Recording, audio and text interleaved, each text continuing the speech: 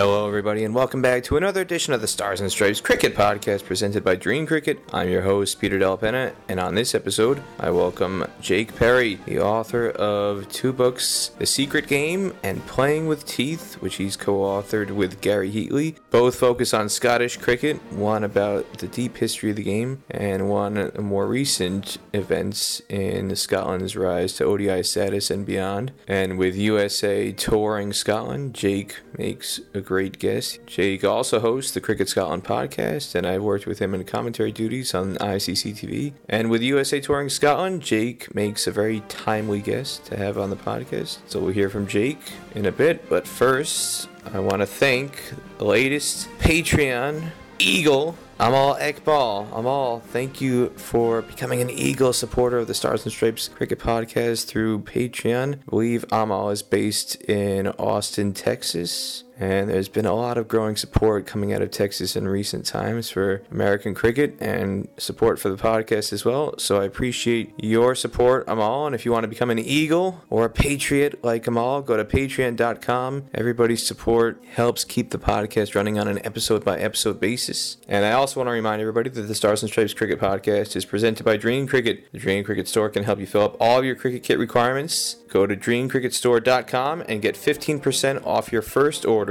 Dream Cricket Store also offers free shipping on all orders over $200. Go to www.dreamcricketstore.com to take advantage of those great offers today. And I also want to thank our other sponsors, Moosa Cricket Stadium, the first turf wicket facility in the state of Texas. For more information, go to www.moosastadium.com. That's MOOSA Stadium.com. Moosa Cricket Stadium in Pearland, Texas, as well as Crickbuster, which is your one-stop shop for all of your touring plans. If you're going to the ICC Men's T20 World Cup in Australia this October, go to www.crickbuster.com to begin planning your trip today. And now, the interview with Jake Perry.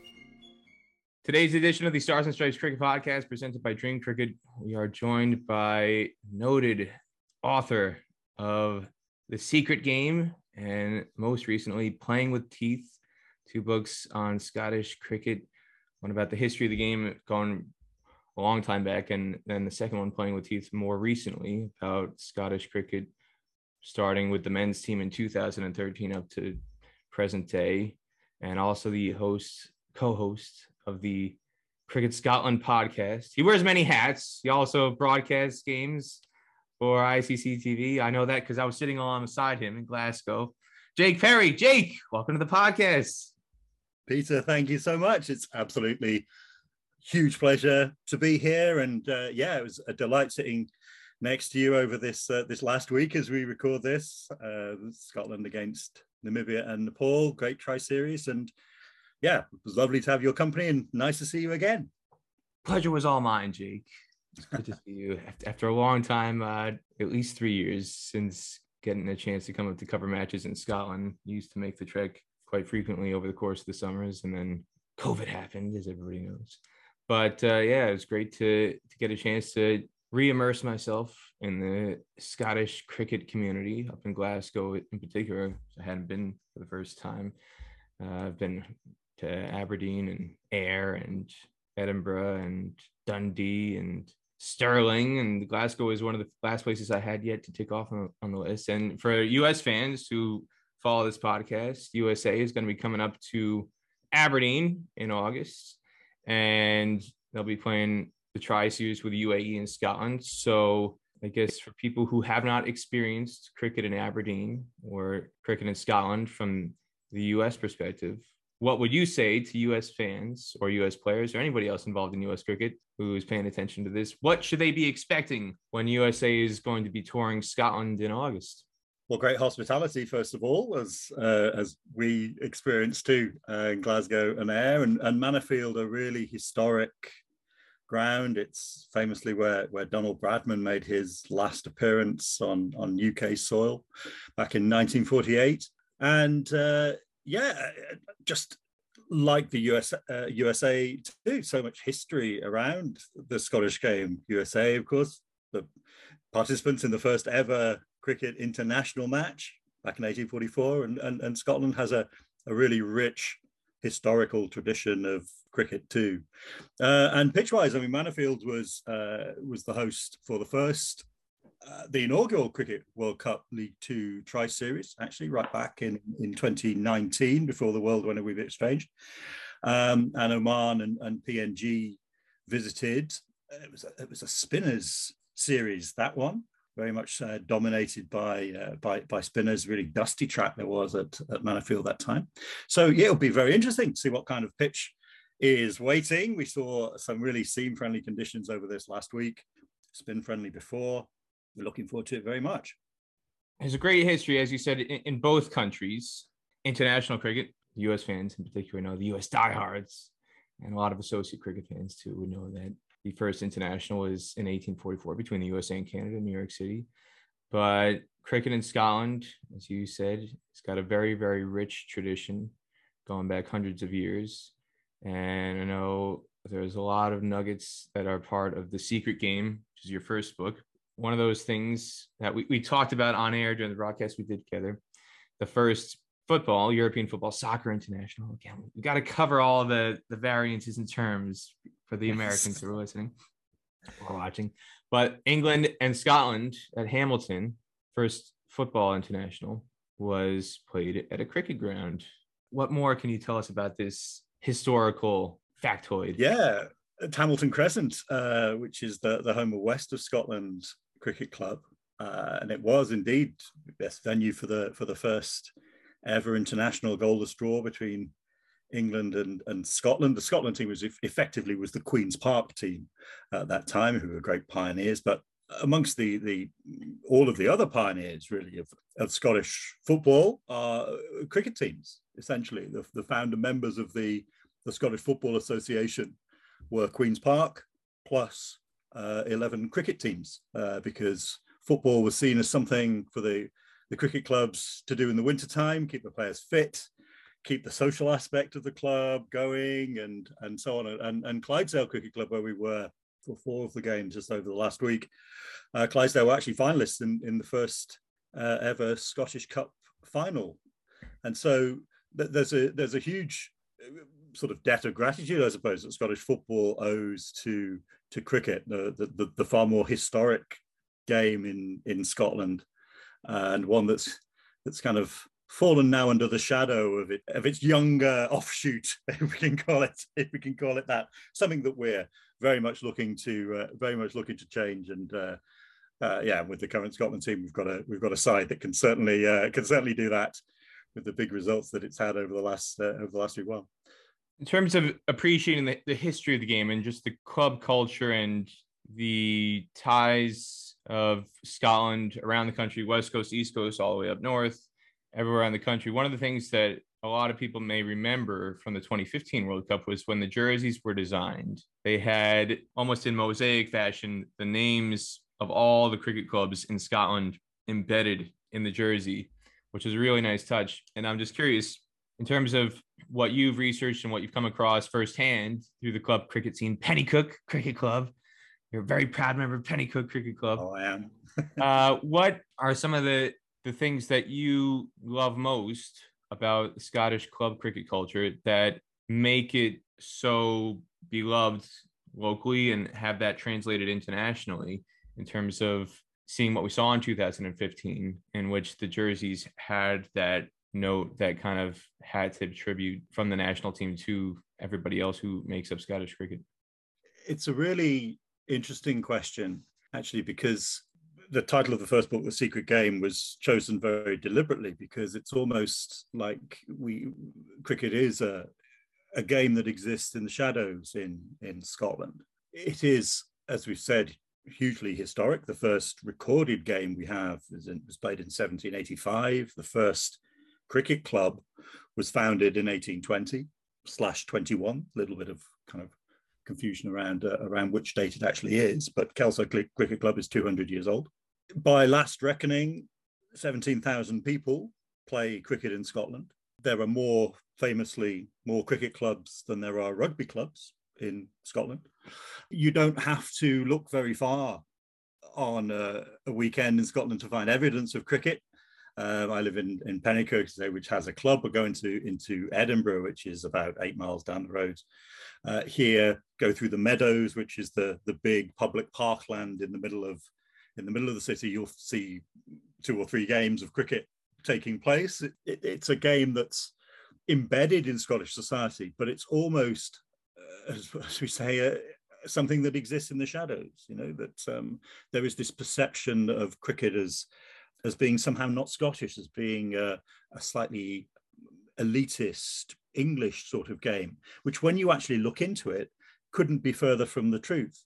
And to go back to your question, one of the things that was the big joy in writing this book was that I wanted to focus on some of the big names, if you like, the people connected with the game that in Scotland that people from outside might not have known about. So, for example, I talk about W.G. Grace's first appearances in Scotland, and there's a chapter about Donald Bradman, not the Manorfield 1948 thing, which would have been quite an easy thing to do, but his little-known friendship with A.K. Bell, who was a great benefactor of cricket in Perthshire, and so we talked a little bit about that. So we've got the famous names in there, but what I really, really enjoyed looking at was the community clubs, the clubs that are really at the heart of their communities. Fruki in Fife, for example, little village in Fife, famously won the Village Cup back in the mid-80s. Meagle as well in Perthshire. These are clubs in what they describe to me as working class communities, where the cricket club is at the heart of the village in so many ways. It's a social hub as well as for the sport itself. And it's about people, the game of cricket in Scotland. And that was something that I really wanted to try to put across in the first book too, that we've got these famous feats and famous names and so on. But above all, cricket in Scotland is a wonderful, socially cohesive thing. And I think that was the thing that I enjoyed most of all when I was writing it. You find these fascinating little tangents, and as I was saying on the commentary the other day, you find a thread and you pull it, and it's amazing what unravels at the end of it. But it's that message, that central message that it doesn't have the front page publicity often. England and Bangladesh wins accepted recently. It's not front and center. It's not football. An old firm story will trump a story about any other sport in Scotland, let alone cricket. But it's a game that's at the absolute core of community in Scotland, and it should be celebrated. And what I try to do in my work is to do that as much as I can, to celebrate it, to tell these stories that might otherwise go untold.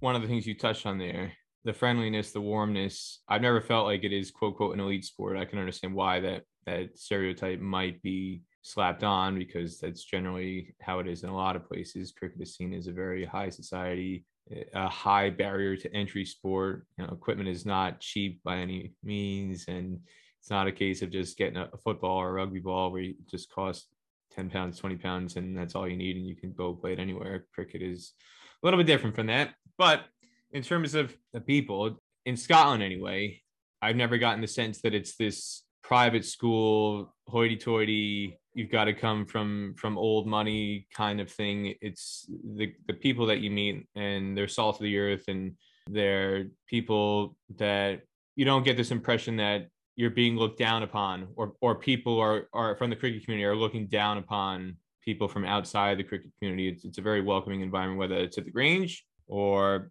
at Clydesdale in Glasgow, or in Ayr, or in Aberdeen up at Manorfield, or Stonywood Dice. Can't leave Stonywood Dice out. Got to include them.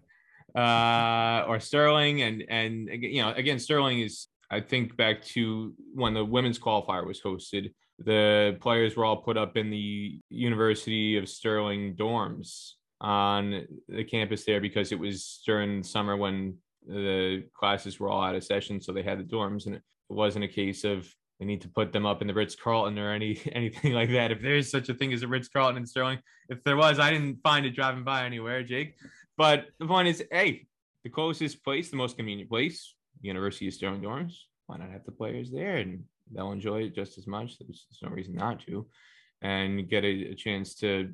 The university is a big part of the city there, and there's a lot of other historical stuff to do with William Wallace and war battles and all that in and around Sterling. But it just feels like a very kind of community-centric environment, whether that's anywhere up the coast, Dundee, up to Aberdeen, and then down in the main city centers. What to you is, I guess, your favorite memory, or maybe an initial memory when you first came up to Scotland? Because again, if people haven't figured it out by now, based on your accent, you're not originally from Scotland, came up during your university years. But what to you gives you the biggest sense of connection with the Scottish community in that regard? It's a really good question. I mean, just to go back to the very start of it, I mean, the whole elitist thing, it's not a Scottish problem per se, of course. You know, this is an issue very much that English cricket faces too. I mean, there's the documentary that's being aired in the UK at the moment, where Andrew Flintoff is looking to put together a team of kind of local youths and things that have never had any experience of cricket before, but getting to push back against this elitist image. So it is very much something that's an issue that cricket has as a whole. It's a sport that's lent itself very easily to quite lazy stereotyping, probably not helped by the image of whites and cucumber sandwiches and all of that kind of thing, the vicar cycling past on the in the village one. So it's this constant battle between stereotype and reality, because, as you say, the reality of it in Scotland is very different. It's a hugely inclusive sport.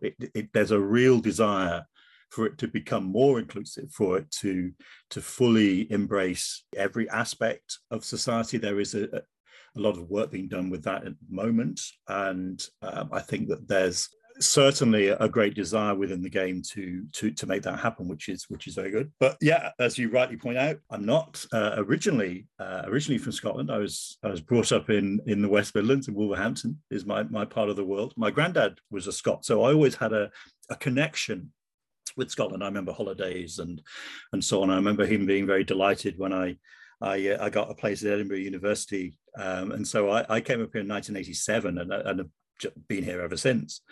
But my arrival, I came as obviously a cricket fanatic, but knowing nothing about Scottish cricket, and that stayed pretty much the same for a good wee while after that, because I say I saw people playing on the meadows and whatever, but there was no profile. I wasn't really reading about it in the newspapers. I wasn't seeing, days before social media and all of that kind of thing. Of course, I wasn't seeing clips to engage my interest and all of that kind of thing. But what really drew me into the community was my son wanting to start to play, because he'd always watched cricket on television with me and so on, and he wanted to get involved with cricket. We live in Pennycook, so we went to our local club a few years ago now, and Douglas started playing, and then they said to me, "Do you want to play as well?" And I hadn't played since school, and so I got involved there too, but was absolutely taken with this community, where you meet all sorts of people are your teammates. You know, the core is of the local community, but then people are traveling in, say from Edinburgh, to play for the club and things as well. And then I discovered this incredible history. You know, you look at the gates as you walk into Pennycook, for example, and it's got 1844 on the gate, because that's the year the club was founded. I mean, it's mind-blowing. And I remember thinking, why do I know nothing about this? There's a whole world of cricket, a whole cricketing story around a country that I know absolutely nothing about, beyond the little bits I've seen, like, for example, the 1999 World Cup, which I remember watching, and then it all kind of drifted away again. And so really that was also part of the inspiration behind The Secret Game, actually, was that it was about looking at myself, a fan like me who would have considered himself a reasonably knowledgeable person about cricket when I started, but knowing nothing at all about the Scottish game, and then discovering all these incredible connections and stories within it. It was aimed very much at that man that might say to you, you know, what they play cricket in Scotland, which is the kind of question that you're often asked. or anybody who's interested in the history of the game and all of that kind of thing. So I think those two things really drew me into the game, the community aspect of it, and then me as a kind of curious historical type interest person, the history side of it too. Talking about the lack of visibility, cricket not really being front page, and lack of kind of awareness in general amongst the average person in the community, whether they're a fan of sports or just a local Scotsman. And if you look through the history of the archives, I'm going on Cricket Archive right now, and if you look at Scotland matches, and we talked about the game going back into the 18th century, and Scotland, on the Cricket Archive, the first match they've got listed here is Scotland versus the All England 11 at Sparks Grounds in Edinburgh, May 7th, 1849. So you've got whatever's registered and recorded in Cricket Archive. It goes way back. And the first Scotland match versus the MCC at Lord's that's listed here is in July of 1865. And you go throughout the history. The first match, Scotland against the Australians, the touring Australian side, 1880, at the Grange in Edinburgh. You can go further and on. And the Gentlemen of Philadelphia, great connection with the American cricket community. The Gentlemen of Philadelphia tours with people like John Bar King, that Gentlemen of Philadelphia are associated with. The first Gentlemen of Philadelphia tour, in which they came up against Scotland, is in 1884. I've got it here, June 7th, 1884. So even though officially on paper, the rivalry between USA and Scotland, the official USA and Scotland sides, didn't really begin until 2004 at the Six Nations Challenge in the UAE. But the rivalry, in terms of teams associated with Scotland, goes back to 1884, and that with the USA. But then you've got, again, matches all throughout history. Ireland, Scotland, the Australians, touring Australians, all throughout the 30s, 40s, 50s. And then Scotland participating in things like the Benson and Hedges Cup, the English domestic competition, 70s and 80s, all the way through the 90s, NatWest, with the varying sponsors, whether it was Benson and Hedges or NatWest. But they didn't really begin to get linked with ICC events or kind of the European associates, whether you want to include Wales and Netherlands or Denmark or Ireland in a formal sense. The rivalry with Ireland goes back more than 100 years, but what would be classified as ICC events, that didn't really begin until 1995, 1996, and then leading into that 1999 World Cup. So how much of that do you think impacted the lack of kind of awareness and visibility in terms of what would be considered the quote unquote Scotland team, in the same sense that Scotland places their own team in football, FIFA World Cup qualifying, as opposed to the Olympics when it's Great Britain that they're all representing alongside England and Wales? How much of that do you feel contributed to kind of the lack of awareness that exists in modern day, where Scotland is a thriving associate? Yeah, hugely. I would say you're absolutely right in that we have the history stretching right the way back of there being a representative side, if you like. Those very early games against the All England 11 and the United All England 11 and all the various offshoots that came up, the touring celebrity sides, if you like, the kind of Harlem Globetrotters of their day. They played representative sides, often 22 players, who would call themselves Scotland or Gentlemen of Scotland or something, but it wasn't a representative side in the sense that we would think of it today in terms of selection and all that kind of thing. There'd be maybe centered around a club, perhaps, with a few ringers brought in from elsewhere. But you're right, in terms of the national side, the history of it as a standalone entity as we know it now. It does begin in 95 with the split from it would have been the TCCB, I guess, then at that time, when it's standing in its own right. So prior to that, Scotland's matches against any touring sides who would come up would be unofficial games. That makes it a pretty hard sell to put it on the same kind of level as the national football team or the rugby side or whatever it would be. So it is something that has only started, as we say, relatively recently, the awareness. And then there's that age-old problem of associate cricket, which is of the lack of fixtures. I mean, the contrast with rugby is an interesting one because, we talked right at the top of this about the perceptions of elitism and private school education and all that kind of thing with cricket. Well, look at rugby. You can't get more private school than a sport named after one of them. But rugby isn't treated the same way or viewed the same way at all, because even when the national side isn't doing particularly well, it still has those regular fixtures. It's still got the Six Nations every year. It's playing Ireland, it's playing Wales, and importantly, playing England every year. So, and then everything else that goes around that. Well, and I would argue, just to cut in there, most recently, they're playing Argentina. Argentina is a country that not until maybe 2007, I believe it was, when Argentina went on this somewhat magical run to the semifinals of the Rugby World Cup. Argentina was kind of looked down upon as, in the kind of rugby circumstances, as a lesser than nation. They get to the World Cup semifinal in 2007, and instead of it being treated in a similar situation to what Kenya experienced when they made the Cricket World Cup in 2003, and they got very little support, and they were allowed to kind of wither away and fall back to where they are now in the Challenge League, which is shocking considering at one time they had quote, quote, permanent ODI status, which is now obviously not permanent. They don't have ODI status anymore. But Argentina, you look at what's transpired with them in the last 15 years on rugby, and the fact that they were given support by the rugby community at international level. And now they changed what was the Tri-Nations in the Southern Hemisphere that used to be just Australia, New Zealand, and South Africa. And now they've been included as a fourth team in that conglomerate to have their own event. But then the fact that they're also touring other countries or having other countries come into there. And Scotland, I believe Argentina beat them in 2 out of 3 tests.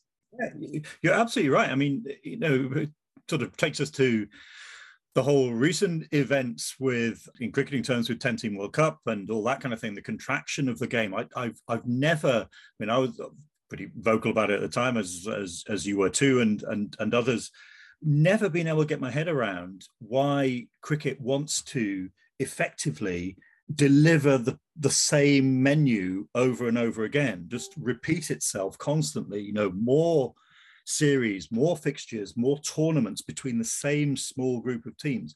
Why are they not looking to have a story like Argentina or a story like Japan in the World Cup, when they beat South Africa, and then look what they did next time? It's great for the game. It gets the game onto the front pages.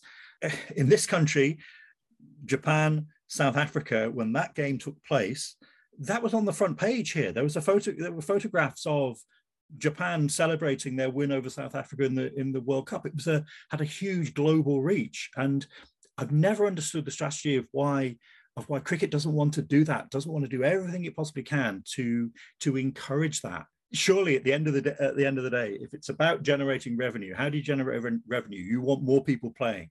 How do you want more people playing? You encourage them to play by giving them a dog in the fight.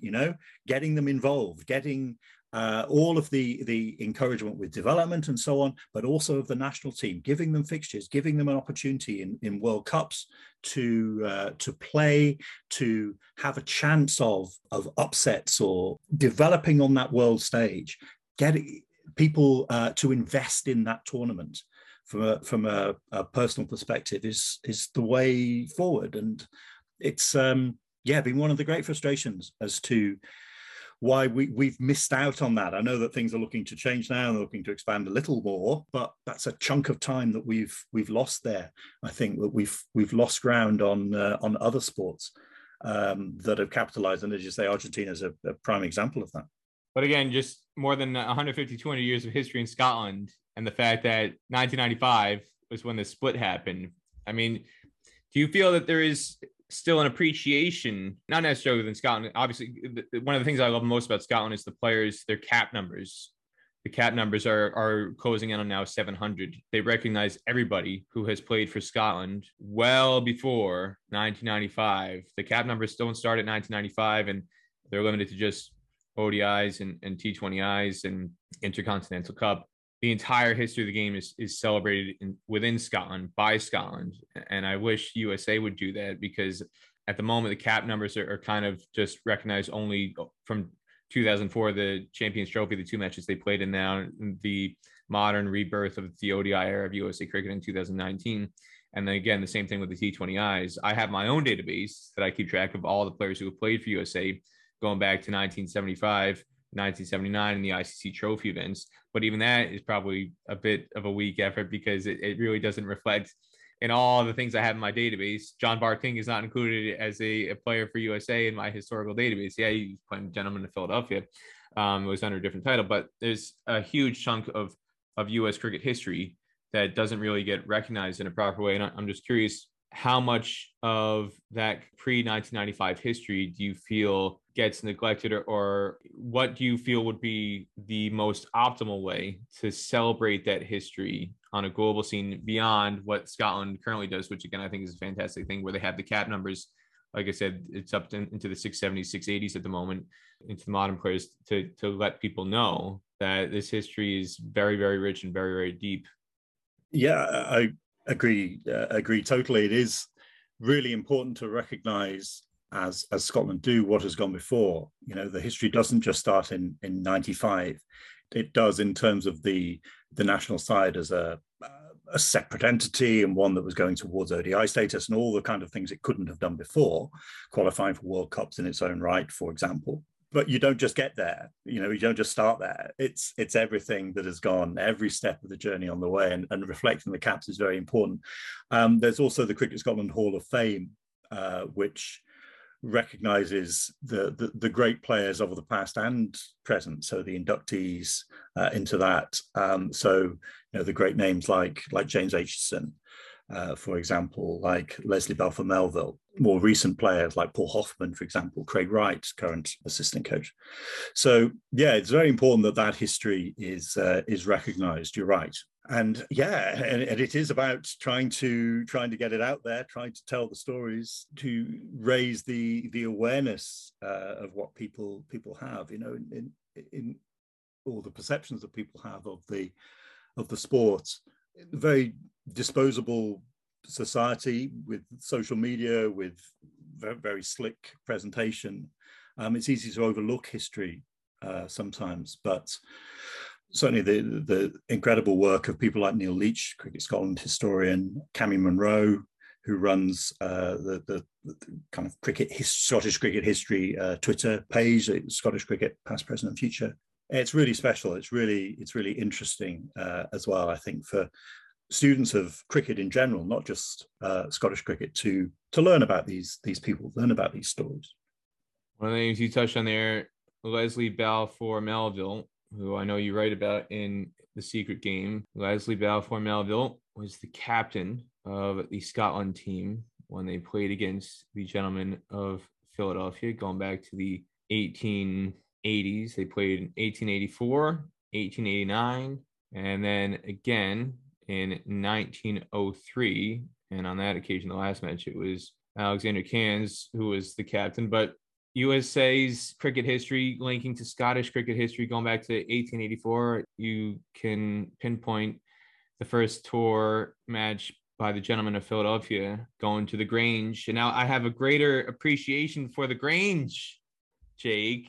It's such a wonderful place in modern history, but American cricket history has its links going back more than a century to the Grange, with the Gentlemen of Philadelphia touring there.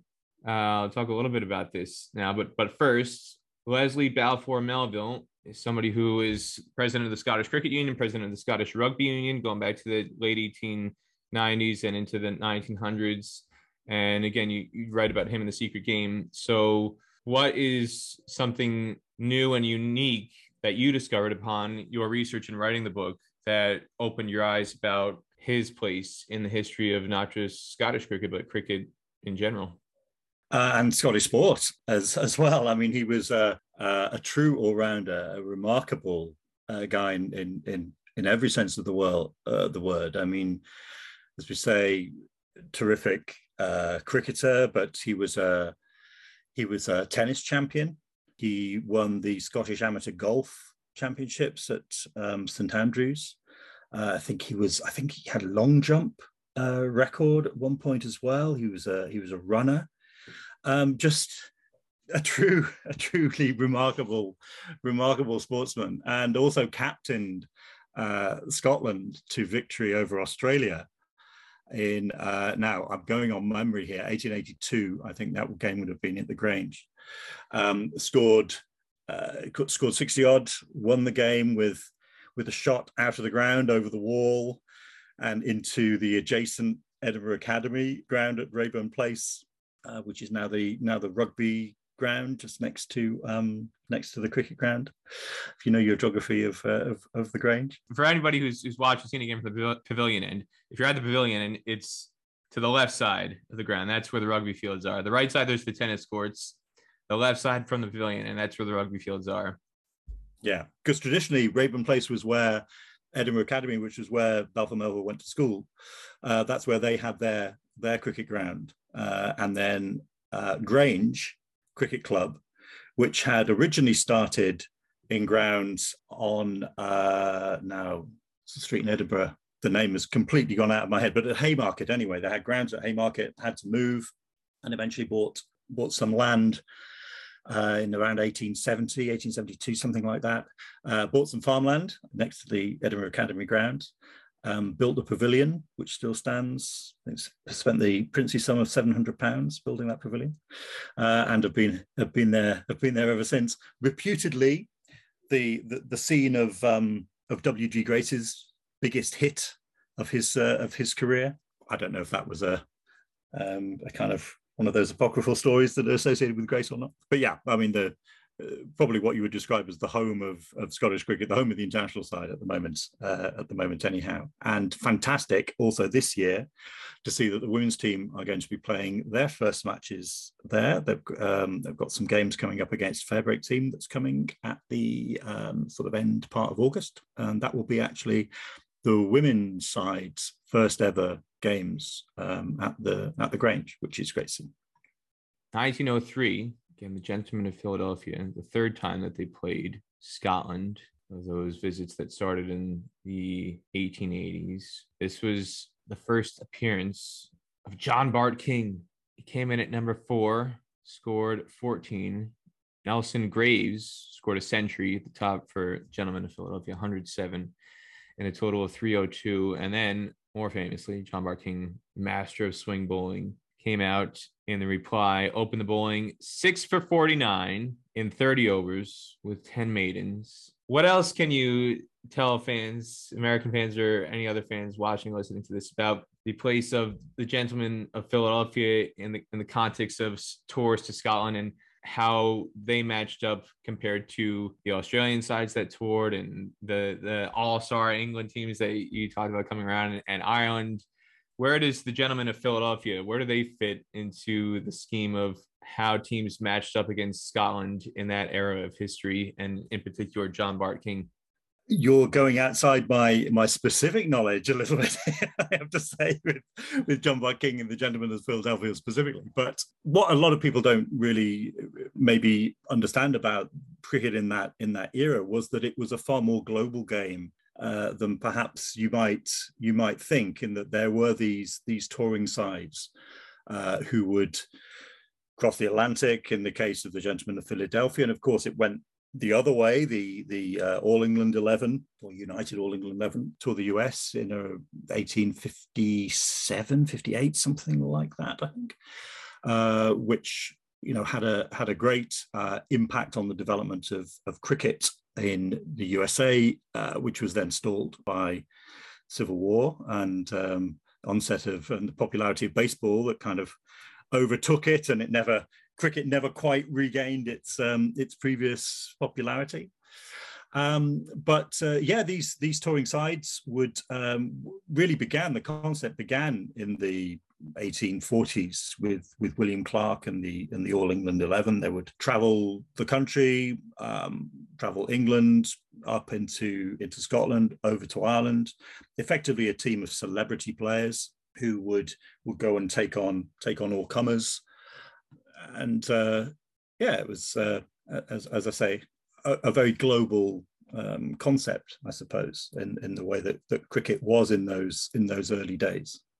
The fact of history, the players who were coming through, these were not small fries. You talked about W.G. Grace before, coming up to Scotland and having what is, according to legend, the biggest hit ever at at the Grange at Rayburn Place. And one of the other names that comes up in your book, Douglas Jardine, the famous captain in the Bodyline series, has got some links to Scottish cricket history that you spend a chapter talking about Douglas Jardine in The Secret Game.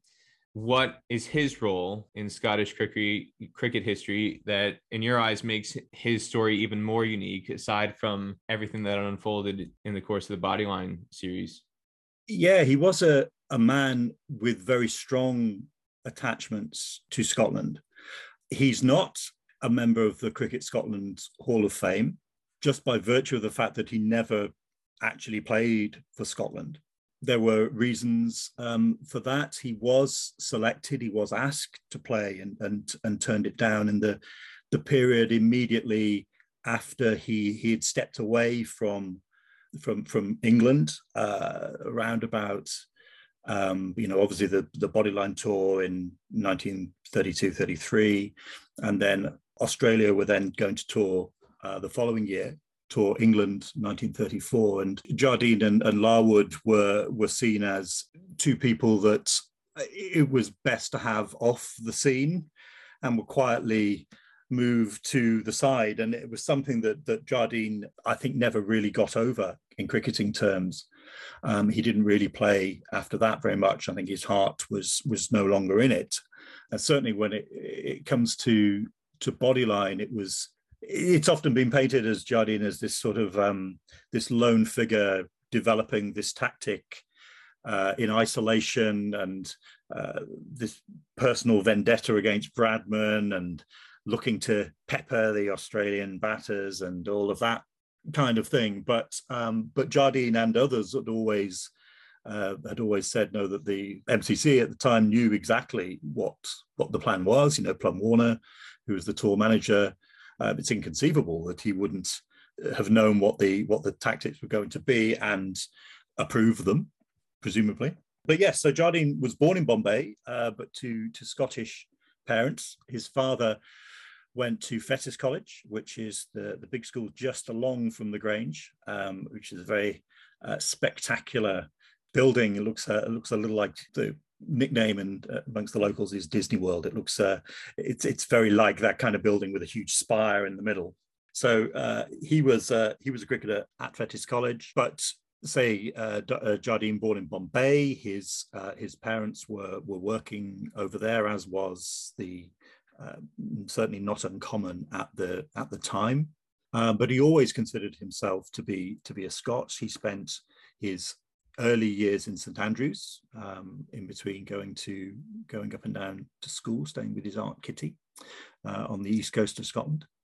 And what I really enjoyed when I was writing The Secret Game is that I got to chat to John McCabe.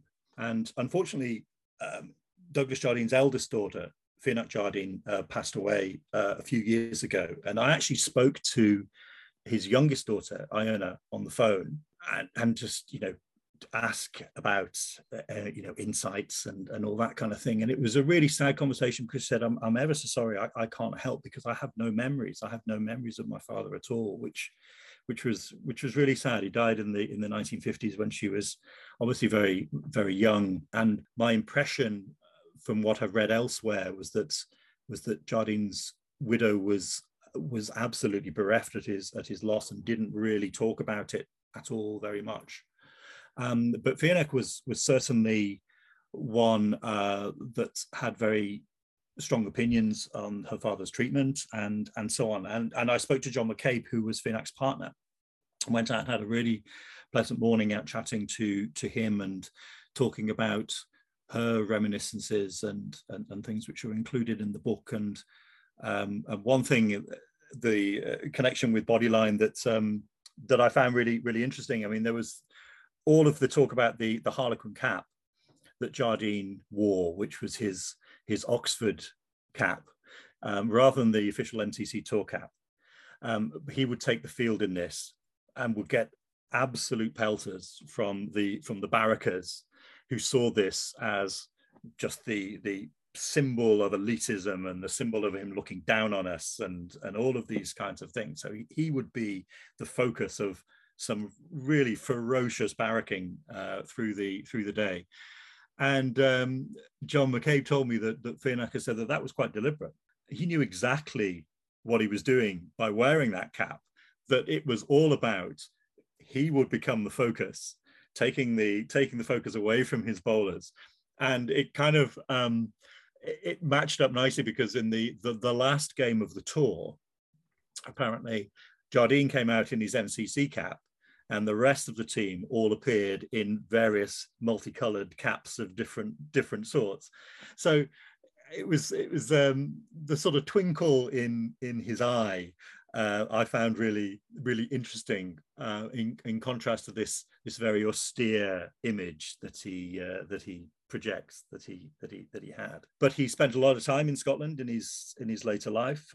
His ashes are scattered on a hilltop in Highland Perthshire, and it was nice to hear that he used to go down and watch Breadalbane Cricket Club. He would often, when he was walking, go down and see what was happening at Breadalbane in Aberfeldy in Highland Perthshire, and yeah, keep in touch with the game that way. The Stars and Stripes Cricket Podcast is presented by Dream Cricket. Dream Cricket Store can help you fill up all of your cricket kit requirements. Anything you need: bats, helmets, gloves, pads, jerseys, and more. Go to dreamcricketstore.com now and get 15% off your first order. Dream Cricket Store also offers free shipping on all orders over $200. Again, go to www.dreamcricketstore.com to take advantage of that great offer today. This episode of the Stars and Stripes Cricket Podcast, presented by Dream Cricket, is also sponsored by Moosa Cricket Stadium, the first turf wicket facility in the state of Texas, and now the first ODI-accredited venue in the Lone Star State, located at 5515 McKeever Road, County Road 100 in Pearland, 5 miles off the Bailey Road exit from State Route 288, a half hour south of downtown Houston. Moosa Cricket Stadium includes fully enclosed locker rooms and change rooms, plus shower facilities after a day's play, as well as outdoor nets for all your training needs. Moosa also has 2 nursery grounds on the north side of the stadium boundary available for use. For more information, visit www.moosastadium.com. That's MOOSA Stadium.com. Moosa Cricket Stadium in Pearland, Texas.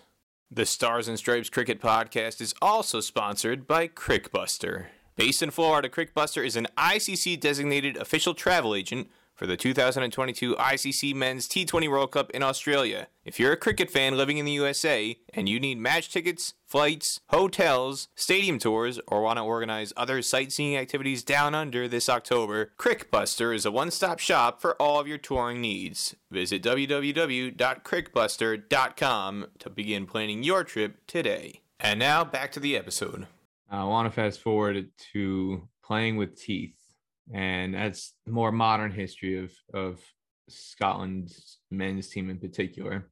The book starts off with a chapter about the 2013 T20 World Cup qualifier in the UAE, in which they lost a playoff match to the Netherlands. Netherlands beats Scotland by 8 wickets in a qualifying playoff match. And then everybody remembers Netherlands going on to the T20 World Cup and springing that incredibly memorable win over Ireland, where they had that audacious chase led by Peter Boren and Tom Cooper to beat Ireland at Salehet, to take away what a spot that looked like it was set to be Ireland's going into the main draw.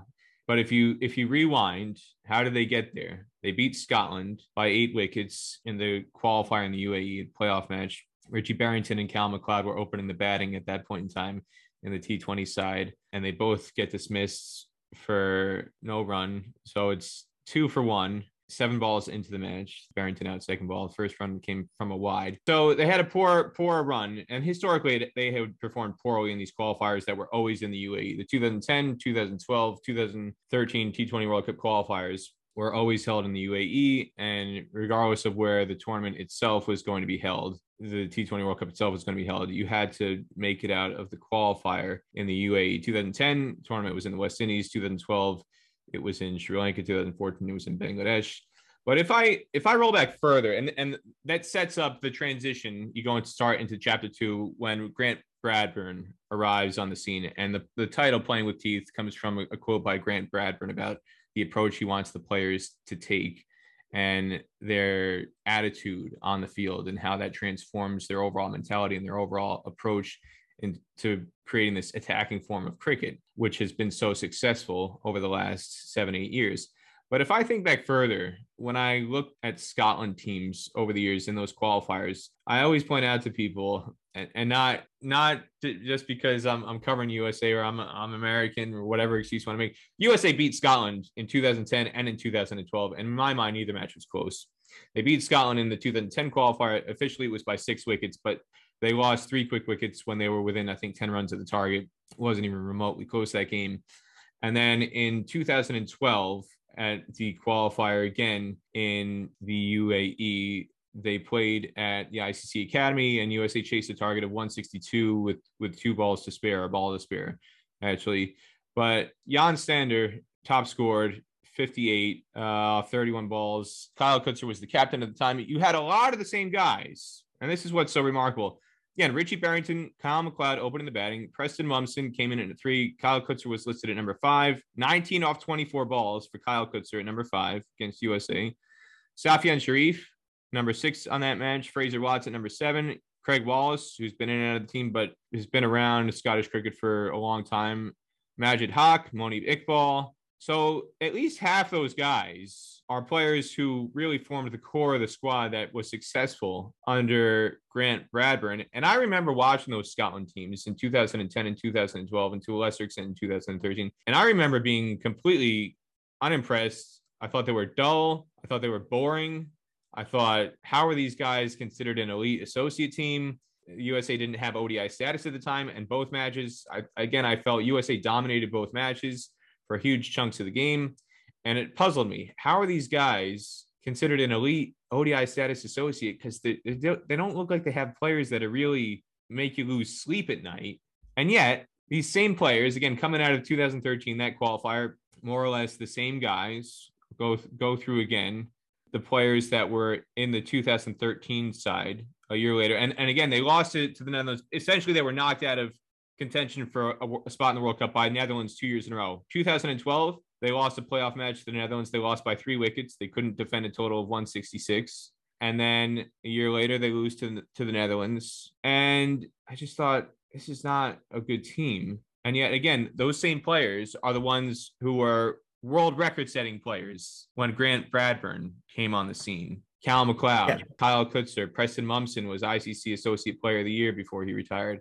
Safian Sharif, now the all-time leading wicket taker for Scotland in limited overs cricket, ODI cricket. Michael Leask arrived. He came onto the scene not long after, around there. He was in that match that they lost to the Netherlands in 2013. He batted at number 4, 58 off 46 balls. So a lot of people more prominently associate Michael Leask with his ODI debut when he scored that very brisk 40-odd against England up at Aberdeen. But they don't really remember the match he played in the 2013 T20 World Cup qualifier, where he showed he's got a lot of promise as an all-rounder. Matthew Cross was in that match in 2013. So you had the pieces in place on paper, but they weren't performing. So take us through the genesis of this book, Playing with Teeth. You set the scene with the failure in 2013 and then the transition to 2014. So just, if you can, take us through kind of the atmosphere and the mood of what Scotland's mentality was like at the time, and how you feel, if you're able to kind of gauge from anybody you talk to, inside or outside of Scotland, what you feel the perception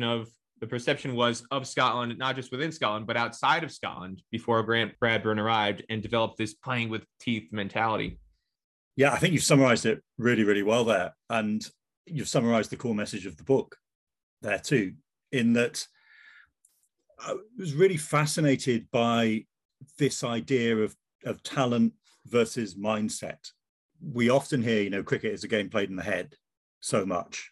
And as you rightly said, the core group of players that we see in those tournaments you've mentioned are very much part of the squad as it still is. And so it's, how did that transformation occur? And that was the question I really wanted to unpick, having reported on it in real time. to really sort of go behind it and see if we could unpick it a little more. Gary Heatley, my co-writer, obviously involved in this too. I think it was Ben Crenshaw, a golfer, had said that he was 5 inches away from becoming an outstanding golfer, and that's the distance between his left ear and his right. And so it was, what changes in mindset, what changes in approach do you need? Because you don't get more talented. You can work on a particular shot, you can work on a particular ball or whatever it may be, but your core talent is the same. You can work on it to make the most of it, but to make the big change, it's got to come from mindset. And as you say, the book actually begins in a time of optimism, in that there had been, the year before, change in the eligibility rules by the ICC, which meant that players previously, because there's no such thing as a Scottish passport, to be qualified to play for Scotland, you had to either live in Scotland for a certain amount of time or have been born in Scotland. You couldn't, say, if you had a Scottish mother, qualify. And that was changed in 2012. And so it brought into the side an influx of county players, lots of experience of first class and list A cricket. So people like Matt Machin, Rob Taylor, Ian Woodlaw, and so on came into the squad. So there was that real injection of fresh blood, if you like, and of good quality players.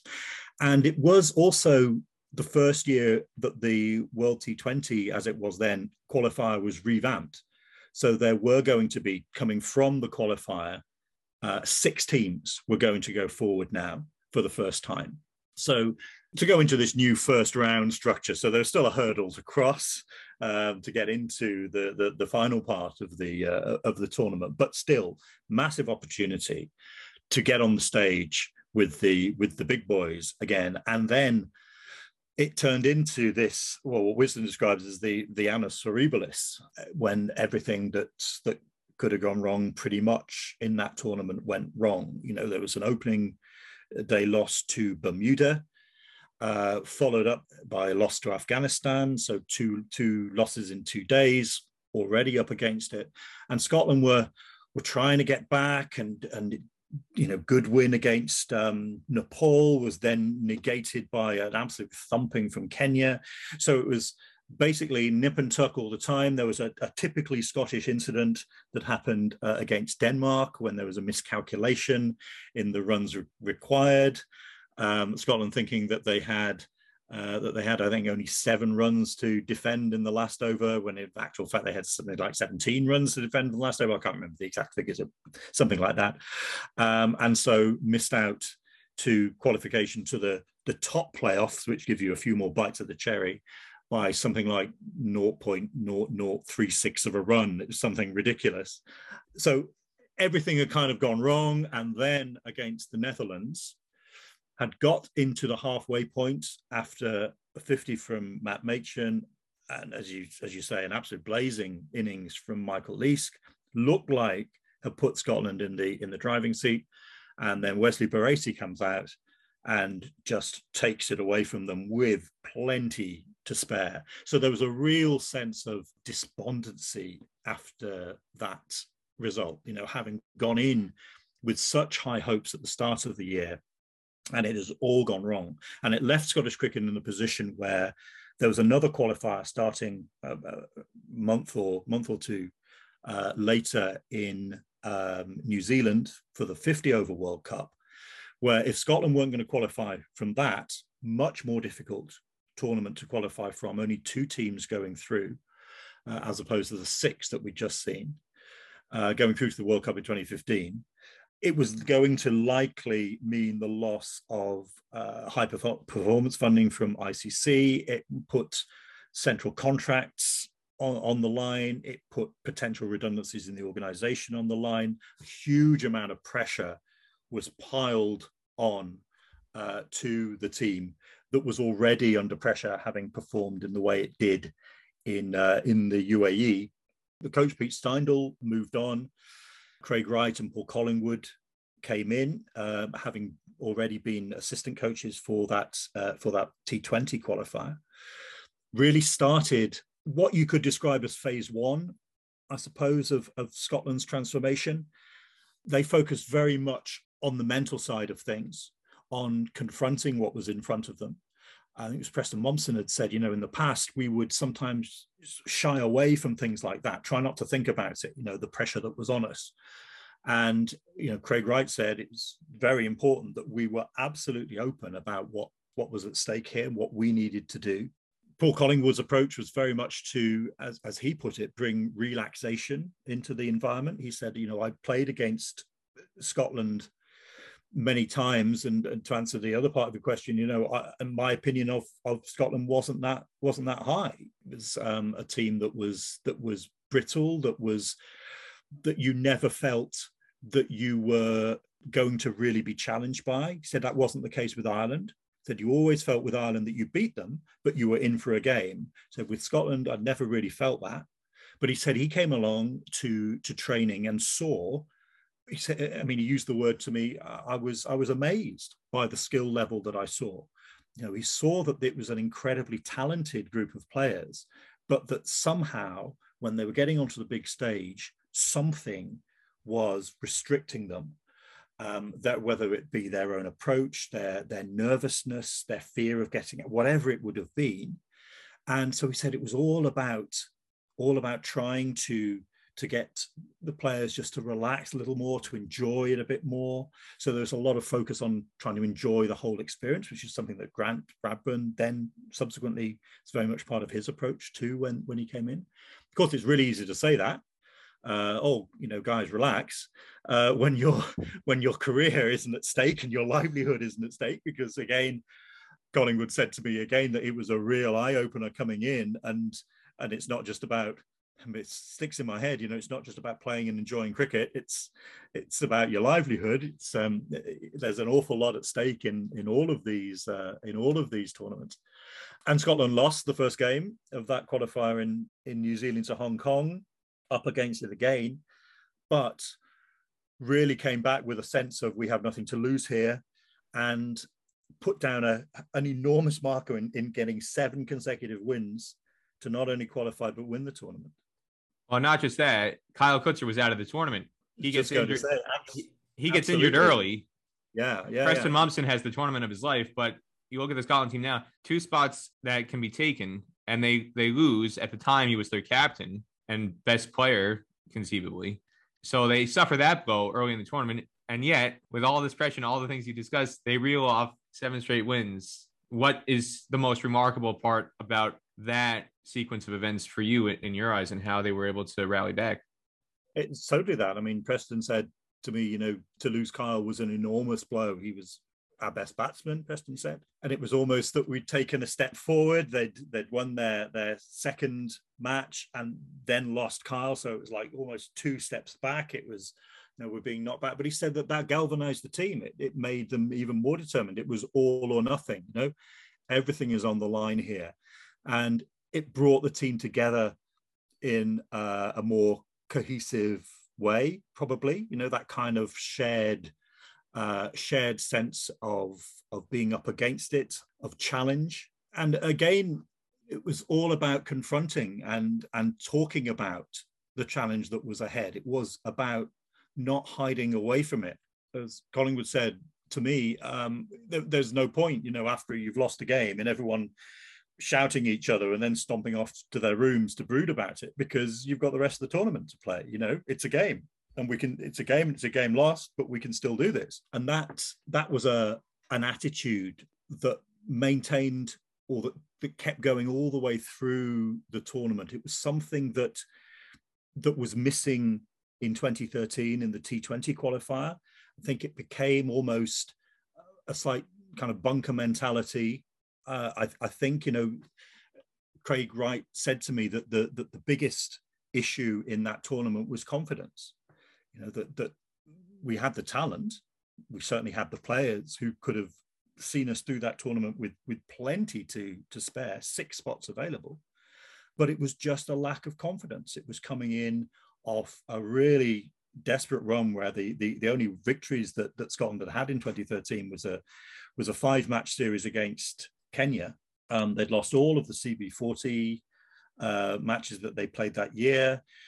To be fair, they'd had some pretty tough opponents in that they played a 5-match series against Afghanistan in the UAE, where they'd been turned over. They'd lost 3 games to Ireland. They'd lost to Australia A.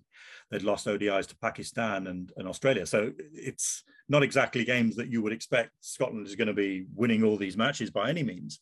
But it just as winning becomes a habit, losing becomes a habit too. And it was the dent to the confidence that it didn't take too much to uncover in 2013, whereas in 2014 it was turned and used as motivation almost to turn it round, and they did so in emphatic style. And it was the end of phase 1 of the story, as Preston put it.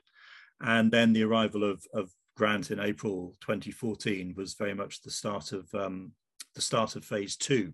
It was interesting because for Grant, I think the fundamental question that he came in with was, well, where does this team see itself going?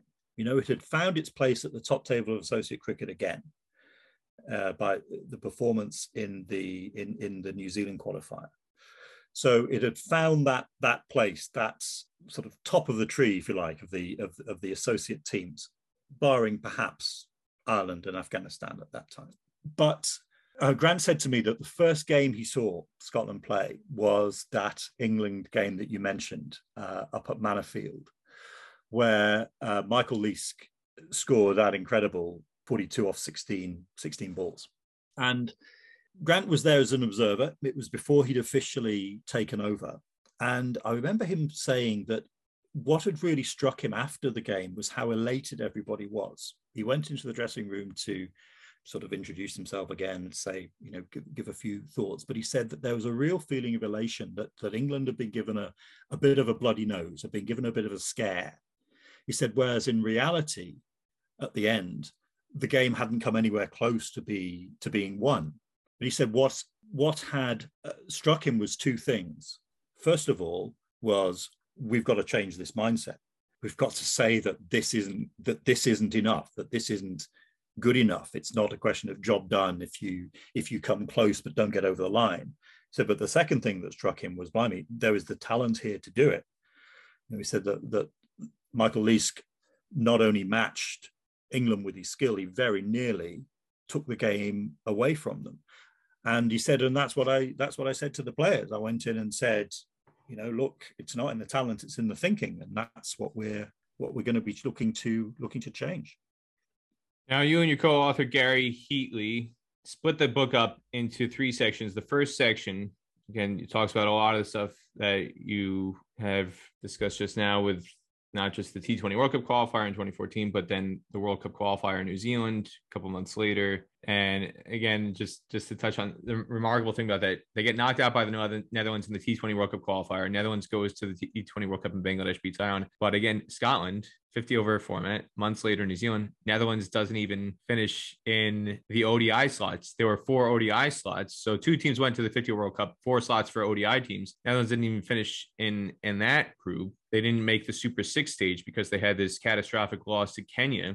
And so you have 2 teams kind of in the same sphere of competitiveness, having 2 very contrasting results that dramatically changed the fortunes of both teams over the course of the next several years. And it took Netherlands until 2018, 2017 to get back that ODI status through the World Cricket League Championship and then being part of the Super League. But so it starts in 2013 at the qualifier, goes until the victory over Hong Kong in the T20 World Cup in 2016, that finally Scotland gets the monkey off their back in that event. That's section 1. That's where you've chosen to end it. And then section 2 begins. This is quite fascinating for me. In 2017, not with victory over Zimbabwe, but rolling back a little bit earlier to the Desert T20, which was a great event. I got to go and cover it in person, and I really wish it was not just a one-off. It was one of the most enjoyable events I ever got to cover. Afghanistan won the final. They beat Ireland in the final. But Scotland, the mentality, you could see the approach was starting to change in that event. And then in the second chapter of this second section of the book, you go into the match at Kent in Beckenham, where they play against Sri Lanka. This was a Sri Lanka warm-up match before the Champions Trophy. And that was, again, a pivotal moment in the course of recent history of Scotland's transformation into becoming an elite team capable of beating. And everybody knows about the victories over Zimbabwe. Everybody knows about the victories over England. Not everybody really recognizes or gives a lot of credit to the victory over Sri Lanka, simply because it was technically an unofficial match, didn't have ODI status. It was a quote, quote, warm-up match. And so people maybe on the Sri Lanka side of things can poo-poo it and say, oh, well, it wasn't really an official match. That's not how Scotland treated it. And that was a huge moment in their transformation. And then you deal with, in the final section, the most recent events going into Bangladesh in the T20 World Cup, the victory over Bangladesh in the opening round, going with Chris Greaves and what they did there, and going into the main draw of the World Cup. But, you know, whether it's things like this pivotal meeting in Dundee, this famous team meeting in Scotland circles, this meeting that was in Dundee wasn't a match. It was just a team meeting where they had this very important moment in terms of, again, the mental approach to the transformation, what the ideas and goals were that they wanted to have in mind that Grant Bradburn set for them. All these things you got to experience in real time. And this is the overarching question I want to ask. Compared to the first book, when you're writing and researching The Secret Game, and you're dealing with people who you're trying to find people who are still alive, or people who have secondhand knowledge of these events that you can tap into and call upon and just do your own research to try and discover things through the archives. Very different in terms of how you approach writing Playing with Teeth, because you lived through everything in real time. So whether it was the stuff you talked about in the course of that 2013 to 2016 sequence, or what happened in Dundee with the team meeting, or the Desert T20, or the match against Sri Lanka, you're living through all these things in real time. But I'm curious, is there anything along the course of these things that through subsequent interviews or other research that you came across that was the most incredible nugget or piece of insight that you were able to obtain that the average person who is on the outside would never have been able to appreciate because they didn't experience it firsthand themselves? That is a really good question. I think that the thing that struck me most that hadn't at the time was the fact that this wasn't a smooth road. When you speak to a sports team or coach, or to players after a game or whatever it will be, you get a summary. You get a summary of what has happened. Not just that, it's often very sanitized. Yes, yeah. That's the word. That's a good word. You get a very sanitized story of where we are. But the players and indeed Grant were really, really open about the challenges that they faced here, because of course it's not just, it's something like this, a major change. It's not just about hey, we woke up one morning and we decided, hey, let's be braver, and so then we did, and look what happened. You watched the Disney movie, you watched Brave, you got inspired by the Kelly MacDonald character with her Scottish accent, and it was, let's do this, let's be brave like the daughter, and trying to get her mama bear to transform back into a real mama through the magic spell being broken. But it was the insights from the players in the challenges that they were faced, because Grant came in, and same before with that, you know, the little anecdote about the England game, he was looking to ask questions, and he's looking to get players to ask questions of themselves all the time. I used as one example of that Carl Coetzer at the 2015 World Cup. Carl went in with a really good ODI record, and then Scotland are playing England. Okay, World Cup stage, absolutely massive occasion. Kyle said he wanted to, he'd had some run-ins with Jimmy Anderson over the years and wanted to take him down, he said. So he said he was really went for it, was really, he said, quite surprised himself by some of the shots he was playing. In the end, gets out for 71, coming off the field, thinking, yeah, okay, job done. They're quite happy with that. As Scotland are chasing 300 and whatever. He said to be met by Grant, who said, not bawling and shouting in any way, but basically gave him a telling off and said, you've effectively thrown your wicket away. If you got yourself up to a century playing low risk cricket, we were in a position where we could have chased that game. We could have won that game. And he said, and it just lit a little light in his head, Kyle, and said, you know, for the first time, he really started to get what Grant was meaning. And it was all about his own mindset, his own expectation. Did he really believe, and did the team really believe that they could beat England that day? And of course, they went in saying all the right things, as they always do. You know, we're going to give them a really good game. Yeah, we feel we've got a chance. And this was an England team, of course, at that stage, there for the taking. They'd just been absolutely hammered by Australia and New Zealand and the English press. So they were really, really there for the taking if they were ever going to be. And we're going to, in a few days' time, also lose to Bangladesh. Yes, absolutely. Absolutely. But in the end, they'd won pretty comfortably. And Kyle said it was almost like, you know, did we really, really believe that we could beat them? And he said, and it was like a little switch was flicked. And then, talking of Bangladesh, Scotland then play Bangladesh, and what does Kyle do? Plays possibly his greatest innings in a Scotland shirt, 156, still the highest record or the high score by an associate player at a World Cup. Absolutely transformative performance that then inspired so many other people. Callum McLeod saying, you know, watching that innings, it was like, whoa, you know, that's the bar. That's where I need to be. That's where we all need to be if we're going to compete against full members. And so it was this whole idea of significant contributions versus winning performances. That 71 was a significant contribution, you could say.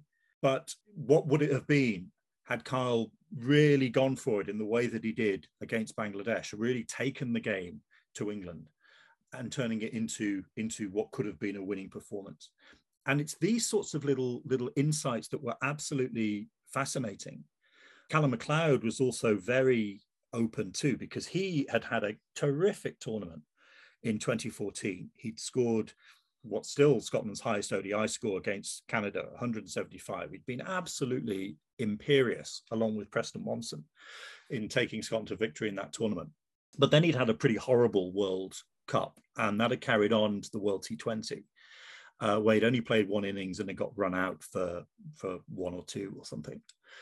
And so he was in a tough run of form, and Callum said, you know, look, it was something that I hadn't really experienced before, and it was a really tough time for me. And he said anyway that he was brought up from Durham. He'd just been dropped by Durham from the Red Bull side, and was then brought up to play a couple of ODIs that Scotland had against Afghanistan. And then when he got there, Grant had said, actually, no, I'm not going to play you. You can go back to Durham again. And they'd ended up having as Callum described it, a heated exchange, where he said that Grant really laid out the law. You know, you're happy with 20s and 30s. You're not looking to put your hand up. And he said, and my first reaction was of anger, because I hadn't been spoken to in that way by, you know, no one at Durham had said that. No one at Scotland had said that to me before. But he said, I went away and I thought about it, and he was right. And, you know, I really questioned myself, and I had been happy just by putting in a significant contribution, if you like, 30 runs, then thinking my job was done. And then that was the key to Callum then. He came back up later in the summer, scored hundreds and against UAE and Hong Kong, I think, were here then too. And that was transformative as far as Callum was concerned. So it was that I found really interesting, that the challenges, the behind the scenes challenges that the players were presented with, you know, they and Grant didn't have it all easy all the time. But then again, if you want something worthwhile like that, if something is fundamentally transformative as that, well, it's not going to be easy. So figuratively speaking, not everybody was holding hands and singing Kumbaya, or not everybody was holding hands and singing Flower of Scotland together at all times. The reality of professional sport, of international sport. Yeah. So now looking forward, again, to bring it back to the USA rivalry, USA and Scotland split a couple games in the UAE in December 2019. And then again, USA and Scotland split 2 games back-to-back days in Texas in very hot conditions. But remarkably, Scotland comes back on the second of those back-to-back matches, played on the Memorial Day bank holiday weekend at the end of May. And Richie Barrington produces a century in the second of those games to get Scotland to victory. So that leads us into the Scotland USA matches that are going to be coming up in Aberdeen. So, in your eyes, what is the state of the modern rivalry with USA and Scotland, and what can Scotland fans expect, and what can USA fans expect in terms of the level of competitiveness and intensity of these two teams and how they stack up against each other? It's a really fascinating one, isn't it? You're right in that recently it has been pretty even Stevens. I think a lot depends on the conditions in Aberdeen. As I said, the first series was an uncharacteristically dusty sort of track. I'm expecting another really, really good contest actually between the two sides. I think a lot will depend on how the US bowlers bowl on those pitches. We saw, for example, Jan Freiling for Namibia using the conditions really, really well against Nepal. So it's a lot of variation and all of that kind of thing will be important. I mean, Scotland has a battery of seamers and pace bowlers well used to these conditions. It will be interesting to see the likes of Chris McBride. I was very, very impressed though watching that series with Stephen Taylor. He was one that really stood out for me. Just a real quality player, and I think Scotland will be looking to target him early. Because once he gets in, he can obviously do a lot of damage very, very quickly. But yeah, I think it's all set up for a really interesting series, and one that I'm very much looking forward to following again. Time for the favorite 11 questions, cricket and non-cricket. Ready to rock and roll, Jake Perry? Are you ready to rock and roll? As somebody who loves his music, whose career is based around music outside of cricket, for people who don't know, Jake Perry is a music man. Are you ready to rock and roll, Jake Perry? Oh, ready to rock and roll. Always ready to rock and roll. Okay. Your favorite roommate on any cricket tour, Pennycook or otherwise? I have never been on a cricket tour where I have had to room with someone at all. But if I went for kind of my favorite would I go favorite teammate? Would that? Oh no, that's really bad. We might have to substitute. You're gonna ruffle feathers in that way. No, I'm just thinking. We can substitute it with. That's not a good idea. That's not a good idea. No, see, this is the thing I've come across with these questions. Okay. Even when I've asked the favorite roommate, I always get players. Oh, do I have to pick a favorite? I'm gonna piss off everybody else in my team. Why do I have to pick one roommate? With you before that, it was give me a roommate who snores or who keeps you up, who's your least favorite roommate. So I thought, nobody wanted to say who their worst roommate was. I thought I'd say, let me give you who your favorite roommate is. No, it's even worse. No, I got to pick one. Oh, you're killing me. I can tell you my favorite batting partner. That's maybe the thing that I have some great memories of batting partnership with Dave Aisley for Pennycook. We would often opening the batting together. Always we would have a century partnership in years rather than runs. And occasionally we did approach a century. We actually got 95 runs between us once, which was like, that was a memorable day. Yeah, Dave Ainslie. Your favorite deep fried Scottish food delicacy? What's the best thing that can be deep fried? Well, as we were saying on the commentary the other day, there are few foodstuffs that cannot be improved by the addition of batter and deep frying. But I will always kind of go old school and have like fish, just the kind of bog standard haddock or whatever. But at a chip shop in St Andrews once, I had deep fried scallops, and they were good. Again, as a music man, this is a two-pronged question, 3A and 3B. Your favorite piece of music, your favorite song, 1, a lyrical song, and 2, your favorite instrumental, if you want to call it classical type of music. Wow, that's really tough, actually. Lyrical song, I'd probably go something classic. Henry Mancini, Moon River, something like that. Or Summertime, Gershwin. Oh my word, X-rated harmony. Summertime. Gershwin, my favorite. One of my first reports I ever did as a kid growing up in school. We had to pick a famous American, celebrate Americana. And one of the very first ones I ever did, and I had this elaborate report. I was in 3rd or 4th grade. The Gershwin brothers, George and Ira. Everybody forgets Ira. No respect for Ira. What about Ira? George gets all the love. Ira gets snubbed. Tin Pan Alley. There were 2 of them, George and Ira. Absolutely. Yeah. And right. Okay. Instrumental. I would go. Now, see, I'm a huge kind of 20th century classical music person. I'll go The Rite of Spring by Stravinsky, because every time I hear it, I listen to something new in it. It's a great piece of music. If you listen to that, actually, then listen to any film score, John Williams, anything. It's all from The Rite of Spring. So Summertime by Gershwin and The Rite of Spring by Stravinsky, 2 outstanding choices. Your favorite cricket ground experience that you've had anywhere in the world? Love Lords, I would say. You've got the museum there. You've got food-wise, it's always great.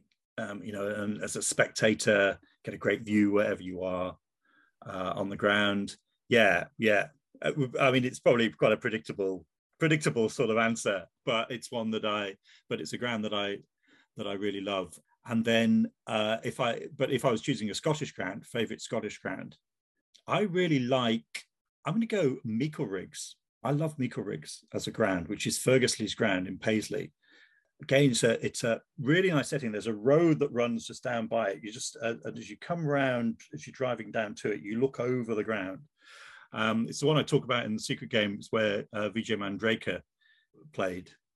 And they put tarpaulins around all the trees, all the way around the ground, so that people couldn't see for free. They would be charging people to come in to watch Mandraker play. So yeah, but there was so many amazing grounds in Scotland. Albert Park, that's another one actually. Your favorite cricketer of all time? Very personal choice. If I went for a bowler, I'd say Malcolm Marshall. Used to love watching Malcolm Marshall bowl. Just looked absolutely terrifying to face. And favorite batter, it would be Kumar Sangakkara. Just that cover drive, just the elegance of that. That's why cricket is the greatest form of art. It's watching people like Sangakkara play. Your favorite non-cricket athlete of all time? Steve Bull, Wolverhampton Wanderers striker, legendary. From my hometown team. Oh yeah, many a happy hour watching Bully. Dreadful first touch, deadly second. Trap it on his face, then stick it in the net. Oh, it was amazing. Your favorite place to eat out on tour away from home? Can't go wrong with places like Nando's, things like that. Always good in there. But I've kind of made a recent discovery, which is Thai food. And I know that that's like a kind of slightly strange thing to discover. Like, it's kind of been around a while, but it was something that I never thought I liked, because I'd use like supermarket pastes for the green curry paste and whatever. But I was playing a show not long ago, which was the first one I played after the pandemic. So I played percussion in my other life as well. And in between the matinee and the evening performance, we went out for something to eat, and someone said, "Oh, let's go to this Thai place." And I'd never, I'd heard people talk about it, about layers of flavor, but I had this Thai kind of duck red curry, and it was like salty and sweet and sour all at once. It was amazing. So yeah, that's my latest thing. If I see a Thai restaurant, I'll seek that out just now. Do you have a go-to menu item on the Thai menu that's your specialty that you can't go without? I'm still kind of experimenting a little bit, but that duck red curry would be my first choice. Your favorite beverage of any kind? Coca-Cola, full fat, none of this diet nonsense. I would go with that. You can't beat the real thing. And I witnessed it firsthand when I was broadcasting alongside Jake Perry for those Tri-Series matches. Jake always had either a bottle or a can of Coke. None of that diet stuff. Like you said, he had the red label, the original, the real thing in hand. I love it. Your favorite pizza topping? Ham and mushroom. Got a hybrid, not ham and pineapple, ham and mushroom. No, I don't mind ham and pineapple. but ham and mushroom. Although we had on the Cricket Scotland podcast Becky Glenn on recently, and we asked, would you have pineapple on pizza? Because that's what you ask. And she said, oh yeah, definitely. And mango on pizza, she said. Game changer is how she described it. I've never crossed my mind mango, but according to Becky, mango on pizza is the way forward. Nando's, one of the recent flavor additions that you can choose from, mango and lime. It used to be lemon and herb was their standard mild option. Now they've added mango and lime recently, and I've had the mango and lime. It's not universally available. You got to go to certain places to find it, but it is quite good. I do enjoy the mango and lime, so I can kind of theorize and conceptualize why you might have mango on pizza. Interesting. Your favorite movie of all time, and I might have a 1 and a 1A or a 10 and 10A. We're up to question 10.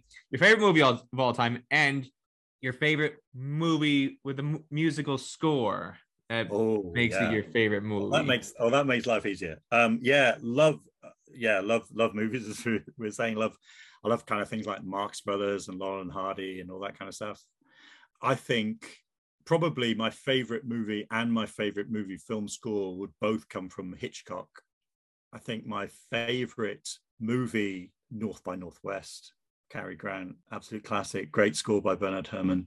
And then my favorite film score will be Psycho, again, Bernard Herrmann, which is just genius. I mean, we talked about John Williams and how, with Jaws, the shark exists as music for the majority of the film, and by the time you see the shark the first time, you're scared of it. Well, Psycho as well tells you so much through its music that the pictures don't tell you. That's why film is, I suppose, the second greatest art form after cricket, in that it kind of envelops all of the senses. You've got your sight and sound with dialogue, and then you've got the music that kind of involves you emotionally in it as well. It engages that other layer of you in the experience. And I think the Psycho score, Bernard Herrmann does that brilliantly. Shower scene, all of that stuff. It's incredible. You talk about Jaws and then Psycho. So Jaws, you just got the two notes, and then Psycho, almost identical. There's just this kind of screech produced by music, and same thing. It's just one note, just kind of repeated. The repetition, and the repetition is there with Jaws, but the value of repetition. There's so many scores and musical compositions where it's repetition just in different notes, but the repetition is what makes it just stand out, and just the core structure, and the two of them, the repetition that and how it's elevates what's on screen. And the thing about that as well, that the shower scene music, it's what does it sound like? It sounds like bird cries. And what have we just seen? We've seen that Norman stuffs birds. The music tells you who the killer is. Oh, sorry, spoilers. So the music tells you. It sets it up in the same way that that sequence with the drive, to the motel, sets it up. You know exactly what's going to happen, because you've got the scene where Marion is playing in her head the conversations of people behind her as they're unraveling the fact that she's stolen this money and is running away with it. But the music that underscores it isn't of chase or anything like that. It's a panic. It's a sheer panic. And then I'm always struck by that bit where she's driving and it's nighttime, and then the glare, and then it starts raining, and the rain is hitting the windscreen or the windshield, and like showering against the windscreen, and she's turning on the windscreen wipers, which are these metallic things flashing backwards and forwards against the showering rain. All very interesting. It all sets up beautifully. You know what's going to happen. It's great. Absolute genius. Love things like that. Last but not least, your favorite show to binge watch? I love Band of Brothers. That was absolutely awesome, the old HBO series. And I was a little late in discovering Line of Duty, but I was really hooked on that here in the UK as well. And I like, comedies too. The Thick of It, that's always a go-to one, kind of political comedy, especially relevant these days. All art imitating life and vice versa, you'll often find. So I enjoy switching off with things like that. NCIS is on Disney Plus now. I'm enjoying working my way through those as well. I quite like things like that too. Band of Brothers, Blast from the Past. When Band of Brothers came out, that was huge. It was, again, a year or two after Saving Private Ryan and the success of that. Then Band of Brothers came out a few years later. There's Tom Hanks and Steven Spielberg on HBO. It's a 10-part series. For people who are tuning into this podcast now, who some of our guests on the show have been born after Band of Brothers was made, and you might not have come across that on HBO. It's definitely worth going back. If you've got the HBO Max, it's another streaming service, all the stuff that's in the HBO catalog, there's so many great things. The Sopranos, first and foremost in my eyes, but Band of Brothers, and then kind of, if you want to call it the sister series to that, which I prefer, The Pacific, just from the standpoint that everybody knows about, and there's so much more attention paid to the European part of World War II and Normandy and D-Day and all of that, but very few movies have really been done about the Pacific theater and what went on in the Pacific, and the stories. It's not just the acting that's done, but I think Band of Brothers also had this. Pacific definitely had it. They would have World War II veterans have interviews at the start of every episode where they talk about what they went through in terms of setting the scene for what is portrayed in the episode itself. So they'll talk about the battle that they went through. That's going to be the focus of the episode, or something else that was long ranging over the course of months or the whole experience. And Band of Brothers is incredible, and it won so many awards. But The Pacific came along a couple years later, which probably didn't get as much attention, and it's almost symbolic in the sense that everything to do with the Pacific theater in World War II leading up to and before the 2 atomic bombs were dropped in Japan doesn't really get the same amount of historical appreciation as what went on in Europe, which always fascinates me. There you have it. Jake Perry's favorite 11. Jake, thank you so much for coming on the podcast. I'll give you the final word. Anything else you want to say about music or cricket, or you personally, that people don't know already about you that you think they should know? I don't know. I think we've probably covered all the different aspects of my personality and the various plates that I spin in my life doing all of this. Yeah, which is just a great love of mine. Love Scottish cricket, writing about Scottish cricket, talking about Scottish cricket. It's great. For people watching on YouTube, here it is. The Secret Game, Playing with Teeth. These are the books you need to get your hands on. Jake Perry, the first one, The Secret Game, and then Playing with Teeth. Jake Perry, along with Gary Heatley, co-authoring those 2 books. They are in a fine bookshop near you. Go out and get them. Or you can get them online as well. Jake Perry, thank you so much for coming on the Stars and Stripes Cricket Podcast. Peter, thank you. Pleasure. My thanks again to Jake Perry for coming on the podcast. And you can follow Jake on Twitter at jperry_cricket.